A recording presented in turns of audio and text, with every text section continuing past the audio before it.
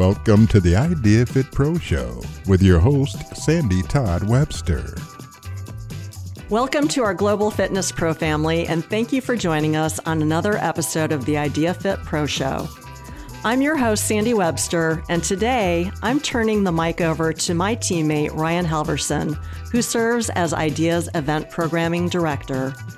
Ryan is joined by three accomplished experts who are dedicated to helping fit pros the world over to understand and overcome body bias in fitness, and to give tips on how to create safe spaces for all people. Our panelists are Tasha Edwards, a certified personal trainer with 2 health coaching certifications and a master's degree in counseling, Molly Galbraith, an NSCA certified strength and conditioning specialist and co-founder and owner of Girls Gone Strong, and Dr. Kelly Walters, an assistant professor at California State University, Long Beach, where she studies the psychosocial aspects of physical activity. Ryan's discussion today is an outstanding primer for a more in-depth session on the same topic this panel will explore at Idea World Virtual in July. The fitness industry has long presented a homogenized picture of what true health and fitness looks like. However, that image applies to a very small portion of the population.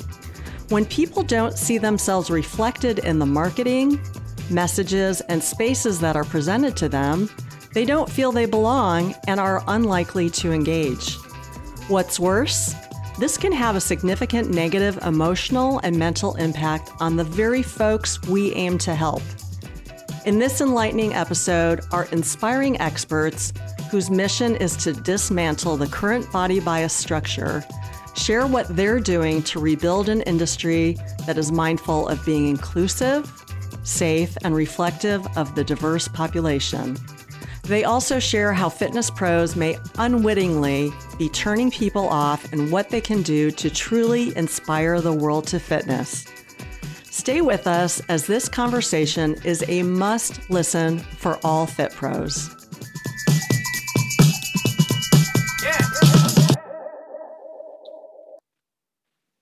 All right. Well, I am pretty thrilled to be joined by 3 amazing women who have graciously offered their time and expertise and experiences to discuss a topic that I think is quite important and probably not talked about enough, and that's body image in the fitness industry and what we can all do as fitness professionals to create more inclusive and safe spaces. And that's, these 3 women are here because that is exactly what they're doing. They're using their expertise to try to eradicate the negativity surrounding body shape and body image and create spaces that are inclusive and welcoming, because Idea's mission is to inspire the world to fitness, and we can't do that when we're inspiring 5% of the population to participate. So that's what we're here to discuss. So first up is Molly. I'm very excited to meet Molly. I've followed Molly for a long, long time on social media, and I'm grateful to finally get to meet you. She is the co-founder and woman in charge at Girls Gone Strong and the author of the recently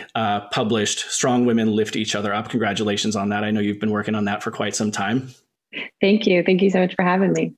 Next is Dr. Kelly Walters, who is assistant professor at California State University, Long Beach, and the co-founder of Smart Fit Women. Welcome, Kelly.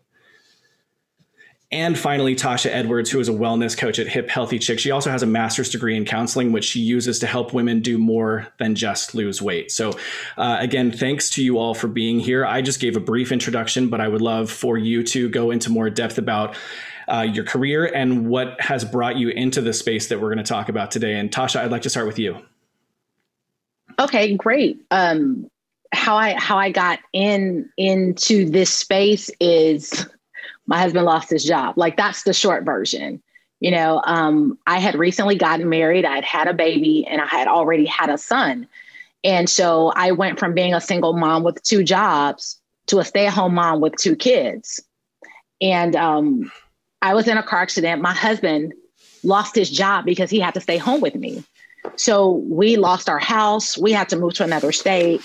And I took a job in the gym selling memberships because I needed something to do. And now looking back on it, it was the binder that kept the 2 sides of my eating disorder life together. Because previously struggled. And I was so adamant about, I wouldn't even go visit people until I lost my baby weight. And then I get into the industry and there's all this pressure that I did not know of. And so now that I'm looking back, disordered eating led me to go work in the gym, if I can be honest. And because my background is in psychology and counseling, I realized that that was the underlying, it wasn't that people couldn't do bicep curls. It was that people weren't willing, number one, instructors included, to address their disordered eating patterns. And people weren't welcome and felt like they had to starve themselves just to be able to walk into a class. And I feel like everything that I have done from that point, and I have ping ponged everywhere, everything stems from the idea is that I never want anyone to feel like I felt. Coming in feeling like you can't sit with the cool kids because you have thick thighs. Like that's what it felt like. And I'm just thrilled that this conversation is now out in the open so that we can really be honest about it for ourselves and for the people that we serve. Excellent. Yeah, I think that, and this is probably something that we'll talk about moving forward, but how many times have you heard that people don't go to the gym because they need to be fit before they can actually go to a gym, or be fit before they hire a personal trainer, or whatever that fit looks like to them, or that the media has portrayed it as. So it's such an interesting topic. Kelly, I'll send it off to you next. Yeah. So I got in this industry, this because of my mother. I grew up with group fitness and my mom. And so I naturally knew I wanted to do kinesiology when I went to undergrad.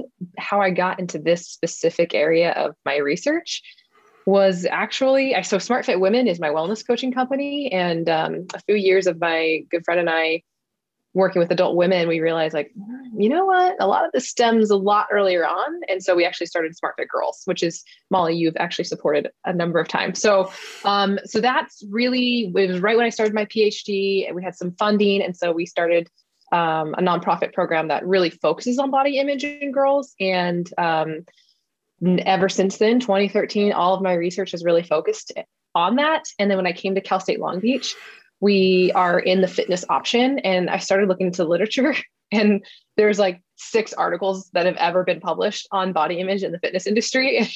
And you can imagine who they were published on. And so there's a lot of issues there. And so I geek out on it and I love it so much. And Tasha, you alluded to, there's a lot of work that needs to happen in our industry. And so I'm excited to talk about it. Yeah. And not enough time or not enough space in a 30-minute conversation to be able to really even get deep into it, but we will do our very best. And then finally, Molly. Yeah, thanks for having me. So I've been in health and fitness for over 17 years now. I got in for the same reason that a lot of people get in, because I wanted to change the way that my body looked and felt.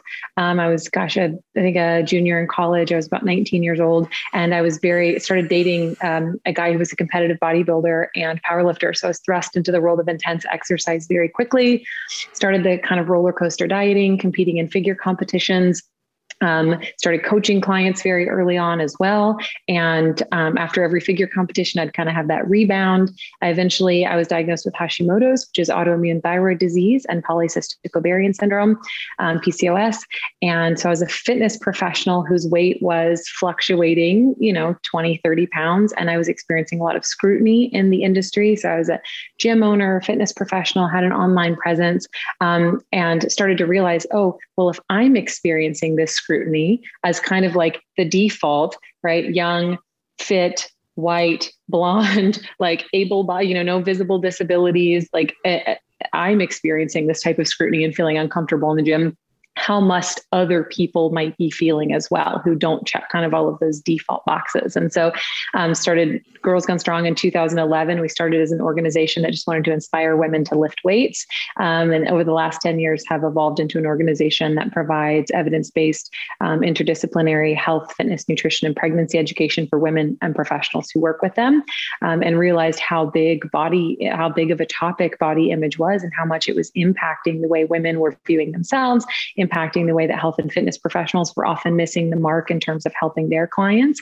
And so it's from almost the beginning, it's been a really big part of the work that we do at Girls Gone Strong, trying to help women feel better in their bodies, but also educate health and fitness professionals about the unique experiences that their clients might be experiencing and what they need to know to be able to better serve and connect with their clients.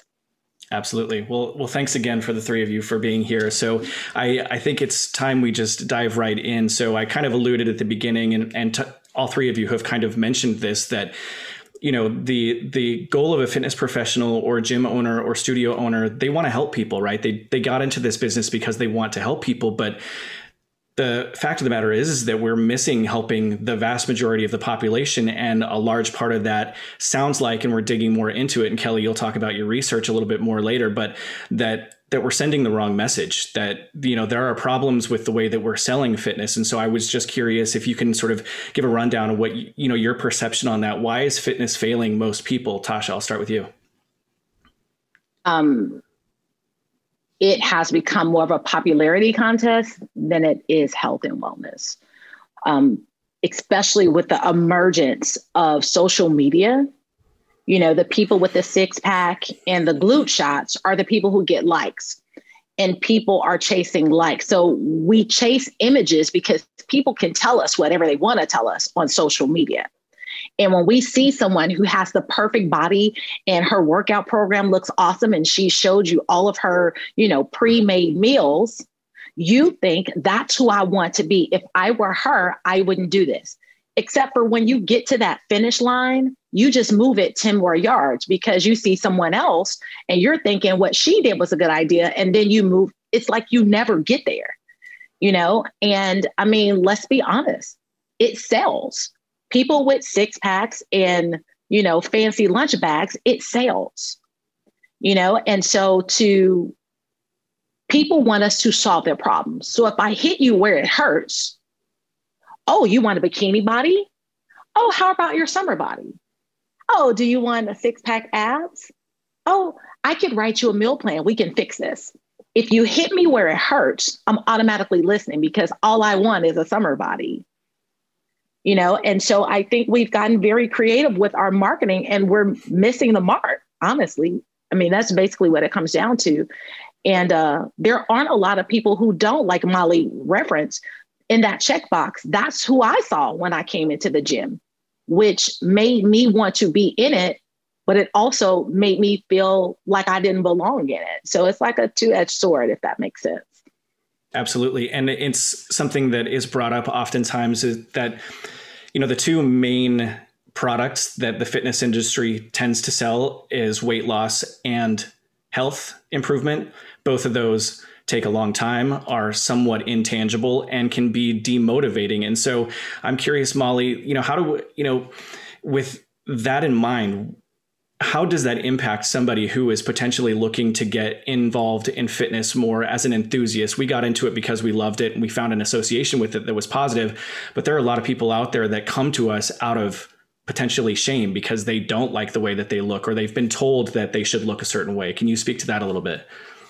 Yeah, I mean, I think a couple of the big issues that I see in the health and fitness industry, number one, is this perpetuation of this hierarchy of bodies, right? That thinner, smaller, leaner is always better. And what that leads to is that leads to health and fitness professionals assuming weight loss goals for their clients, complementing weight loss even when it's not healthy, putting their clients on unhealthy exercise regimens and nutrition plans, meal plans, things that are totally outside of their scope in order to shrink their bodies, using advertisements and information online that perpetuates fat phobia and anti-fat bias, judging their clients based on their ability level. There are just so many issues. And like Tasha said, like this often leads that when we're hitting clients where they're hurting, right? We're saying, oh, is this the body that you want? Like you're feeling so badly in your body. This is what you want to look like.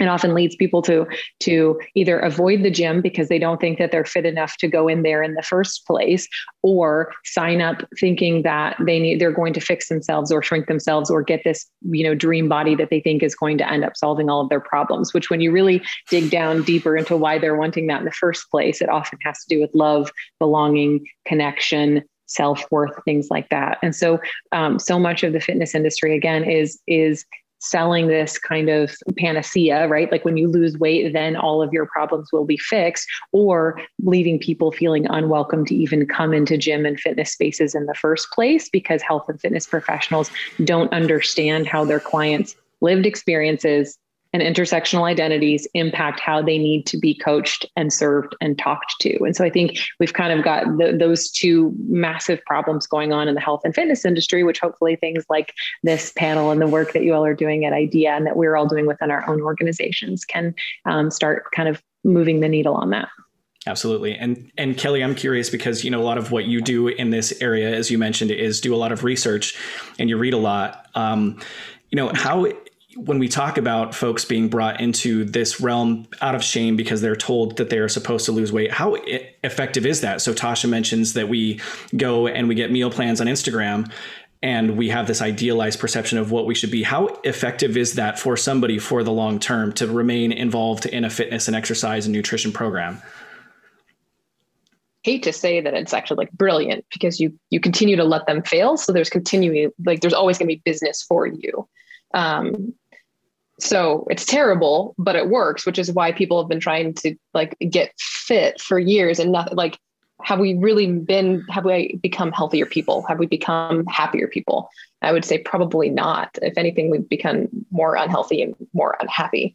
And our industry is a large part, a reason for that.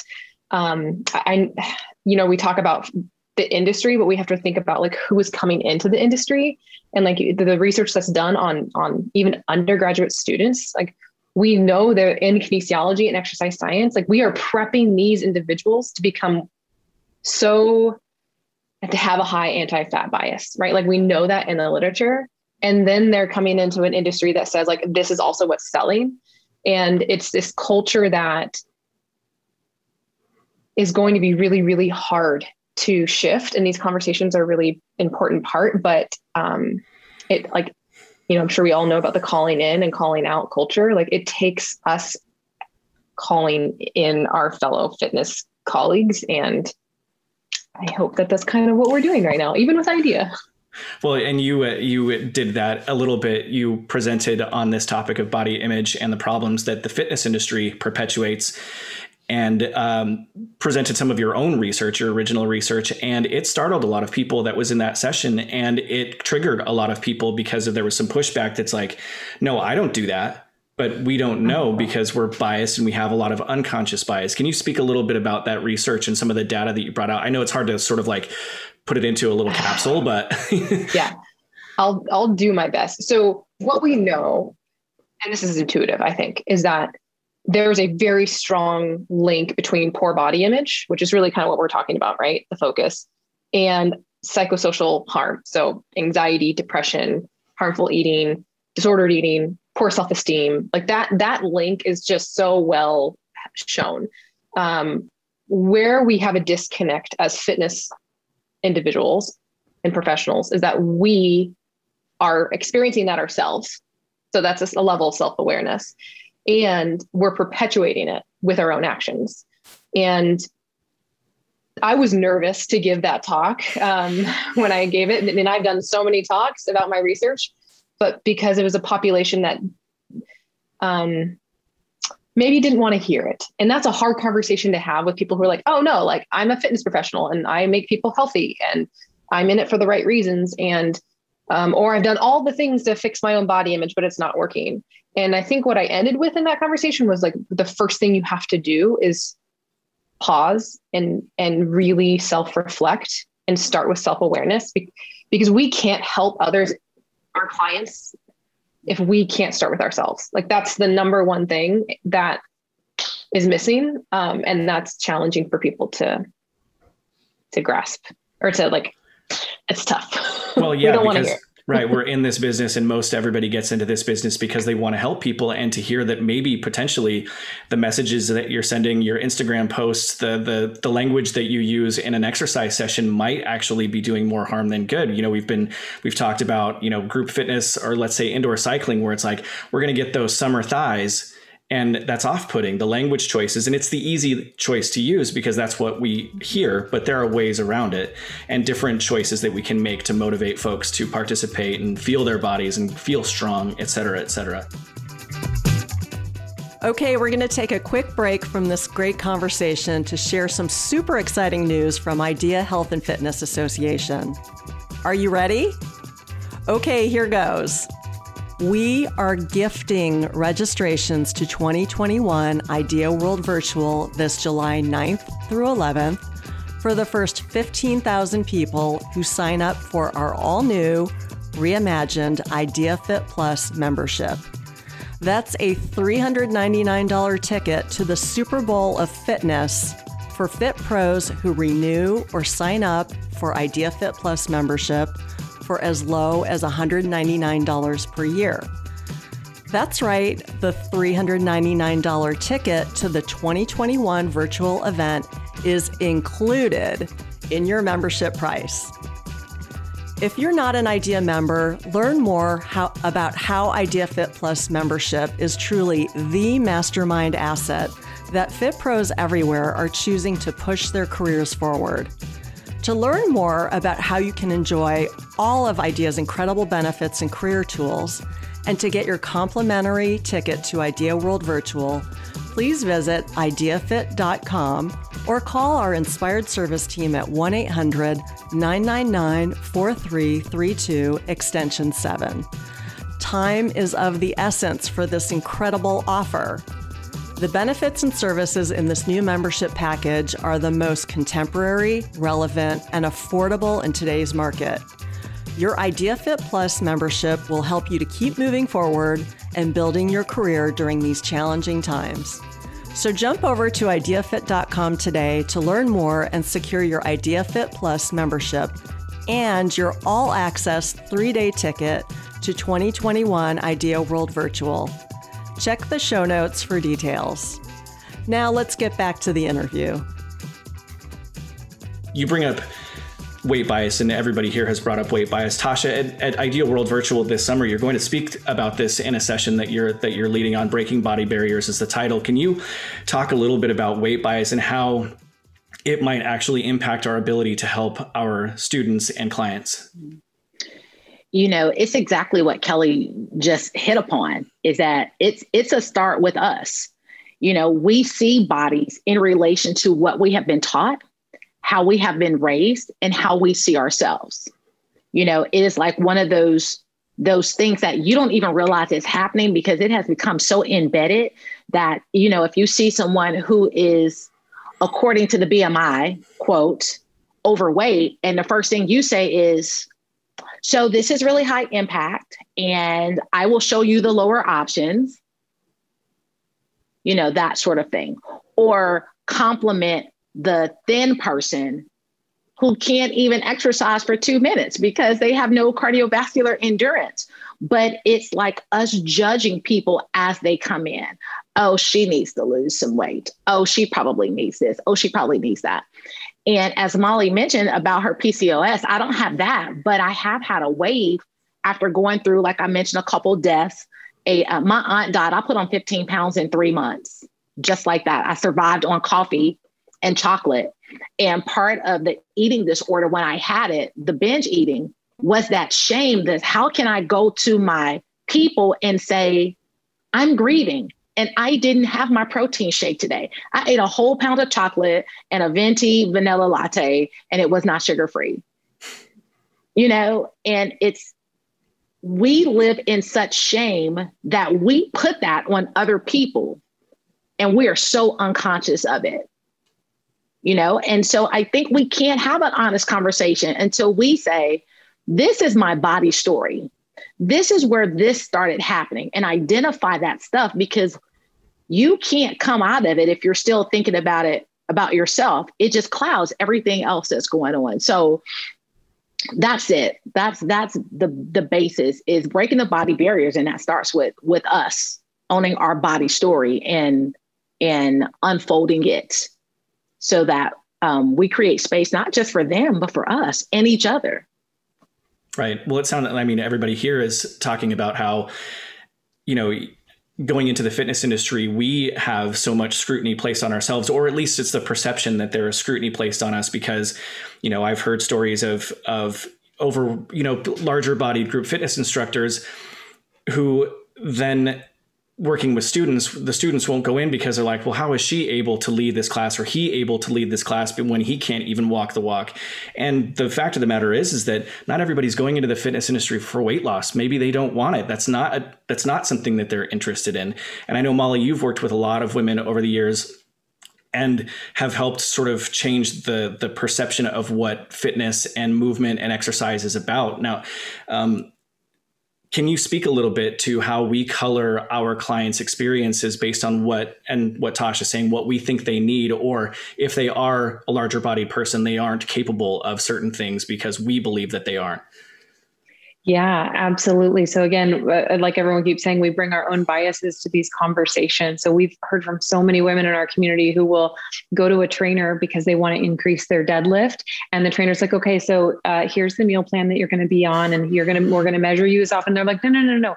I'm here to increase my deadlift. And the trainer like short circuits because they don't even understand, right, that someone might have a goal for themselves other than shrinking their body. Or they will consistently compliment their client on weight loss when that's not even their goal in the first place.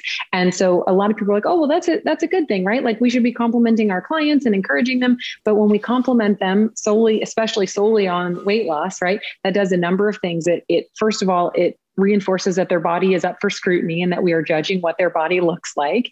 Then it makes them feel like smaller is always better. So they might, again, continue to resort to unhealthy behaviors to shrink themselves, even, when if that wasn't even the goal that they came in with. Or if something happens in their life, they have a life event like Tasha had, or like I had, and their body weight fluctuates, they might feel so much shame that they stop going to the gym, or they're too embarrassed to even talk to their trainer because they think their trainer is going to judge them or shame them or make their plan, like punish them with exercise or whatever, because their body weight has fluctuated and they're not losing the weight.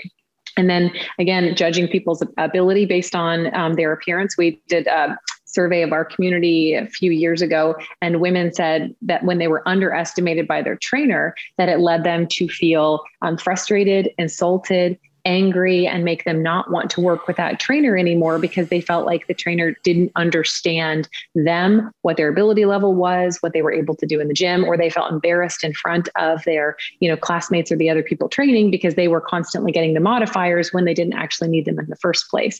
And so we have just a really powerful opportunity, one way or the other, right, to really help our clients see all the possibilities for their lives and their bodies. That's really what, at the root of what we do at Girls Can Strong, is autonomy. We want women to know and believe that they are in control of their lives and their bodies, and help them see all the possibilities for themselves. So whether that's, for some people, that is fat loss, right? And so then when that's something that people want, we really dive into like why they want it and like what they think it's going to do for them and what their ultimate goal is going to be and things like that. But we try to show them all the possibilities. Like, do you want to gain muscle? Do you want to get jacked? Do you want to get stronger? Are you looking to do you want fewer aches and pains? Do you want to be able to get up and down off the ground, without being in pain? We had a client who her goal was for her granddaughter to be able to run into her arms and for her not to be scared that she was going to drop her. That's what some people come into the gym for. And so we need to show our clients that it's okay to have those goals and that we are there to support them, whatever they're coming to fitness for. Absolutely. Another topic that I want to cover off on a bit is the concept of body positivity or body inclusivity, which seems that it's about acceptance of who you are and where you're at. And I was just sort of curious, Kelly, what your perspective on what body positivity is, your perspective on, why it has become a powerful movement over these past many years. A really great question. I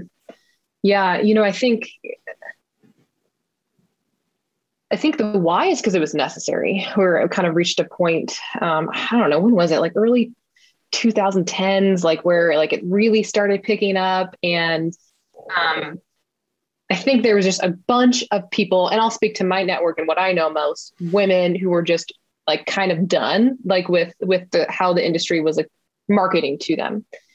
I've been in a lot of different body positivity spaces and fitness conferences now. And so I'm hesitant to say that we're doing a great job with it now because it's almost become performative. And what I mean by that is that there are a bunch of fitness professionals who are now saying they are body positive fitness professionals, and yet they're still using the same rhetoric, same images, same underlying messages to our clients. And so I think, to everyone who's ever listening to this, I think whenever you go and you decide this is going to be your type of training, if body positivity is really what you believe in, I think go back to the beginning and drawing board of your company and think, how do those values translate into everything else that you do? And is it aligned and is it coming through? Because what's so frustrating, and we'll say for like my clients, I'm a wellness coach as well, is that they'll hear a message from me and then they'll go on Instagram and see other fitness professionals that they believe in, and they're saying they're body positive as well. And yet they're saying like, well, you need to lose weight, or they're using the same language. It's just done a little bit different. So, right. And I think something that has happened, like any movement, there is also backlash that happens. And so, Tasha, maybe you can speak to this, that the critiques of body positivity or accepting your body where it is now giving license to engage in unhealthy behaviors and to continue to carry a weight that is perceived as unhealthy by so many. Can you speak to that? Yeah, well, the sentence that I use about that is content, but not complacent. Right. So if I'm in a space that, like for me, it's about building muscle again. Like I want to feel strong again. That's what I miss. So I'm content, meaning that I'm not going to keep abusing my body with food or lack thereof, and honor where I am right now. Complacent would be me saying, well, I'm thick, so let's just still have cake. And then call that body positivity. There's a thing about teaching people about health and wellness, and it has to be, they call it moderation. Like I'm just going to eat this, and I was just born in a big body. Some of that is fear. People are afraid that if they try, they won't be able to go past where they are. And so we kind of use that body positivity as a catchphrase. And like you said, it's a hashtag, which means you could be the most quote unquote fat phobic person in the world, but you put your hashtag there because people are looking for it. It becomes more of a marketing thing. And so I think every person has to have a reckoning with where they want to be in life. And I think body positivity, from my perspective, is this is where I am right now. And I honor that. And it is what it is. Right. It doesn't mean that individuals are just going to engage in unhealthy behaviors. So like, this is where I'm at. This is my lot in life. This is where I'm going to stay. And, to hell with it. That's not what the body positivity movement really means. It's honoring your body, doing healthful things for your body, taking care of yourself, finding movement that you enjoy, as opposed to engaging in movement that somebody tells you is for a specific goal that may not even be what you're interested in. I think, something that has come up a lot, and I think, when we talk about marketing and messaging in the fitness industry, is that a lot of it involves aspirational type marketing. So it's it's typically homogenized. I think, Molly, you mentioned it's typically a thin, young, blonde, white woman that is pervasive in the marketing spaces. How do you see, because there are those who are proponents of that type of marketing that's like, it's aspirational. It's what people want to be. We want to sell an end product. Molly, how does that impact individuals who potentially don't have that homogenized look? Yeah, that's a great question. And one thing that I wanted to, if it's okay to kind of briefly address from the last question about the body positivity movement, is kind of the delineation between where the body positivity movement started and what it means to feel positive about your own body. Because my understanding is that the body positive movement originated from the fat acceptance movement of the 1960s and was created by and for specifically people in marginalized bodies. So fat folks, Black folks, queer folks, folks with disabilities. And so when people say that they are anti-body positivity, what they're saying is that they are anti people fighting back against harassment, discrimination, abuse, and lack of access for people in marginalized bodies. So it's like, hold on a second, like, what are we actually talking about here? Like, so you're not cool with a movement that was started to help raise awareness about and reduce harassment, discrimination against folks in marginalized bodies. So there's that aspect of it, right? And then there's the aspect of people feeling positively in their bodies, which It's so interesting because I think so much of that is rooted in this idea of healthism, like people owe us their health, right? Which all of us are health and fitness professionals. We want people to get healthier. But again, if we're going back to like, you're in charge of you and I'm in charge of me, like trying to force what we think looks healthy on other people is a really big problem. And so your original, so I wanted to just say that real quick. Cause again, when people are like, oh, this body positivity movement, this is BS. It's like, hold on a second. Like, let's talk about what this thing, like where it started and where it actually originated. But you are exactly right. When it comes to like checking all of those boxes that I talked about, there's an exercise that Dr. Larissa Mercado Lopez, who is a curriculum developer for Girls Gone Strong, proposed several years ago. And it's to go to Google and Google the term healthy woman or fit woman and look at all of the images that pop up, right? And again, they happen to check all of those boxes: thin, young, white, lightly muscled, washboard abs, look like they have access to nice clothing and facilities, things like that. And it's like we see on average about 10,000 images per day.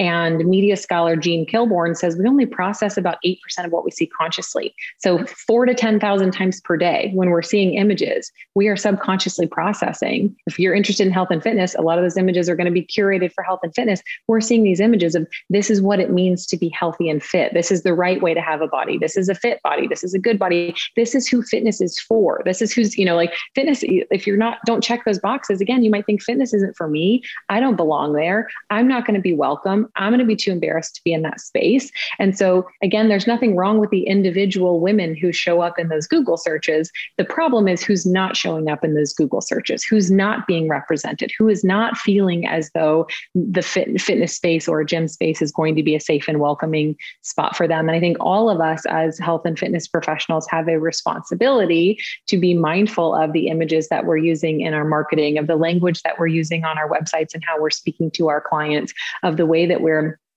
advertising our services and, things like that. And so I think that things like this, conversations like this are a really amazing place to start because they help educate health and fitness professionals about what we can each do to then turn around and impact 10, 100, 1,000, 10,000 people in our communities online and the people that we work with in person as well. There's a really powerful ripple effect that can happen. And we truly believe at Girls Gone Strong that health and fitness professionals have the opportunity to help women feel strong, confident, and empowered in their lives and bodies if we have the right tools. And things like this podcast that we're doing in this panel that we're going to be doing in the whole IDEA organization and the world event have the opportunity to educate health and fitness professionals on how to do that.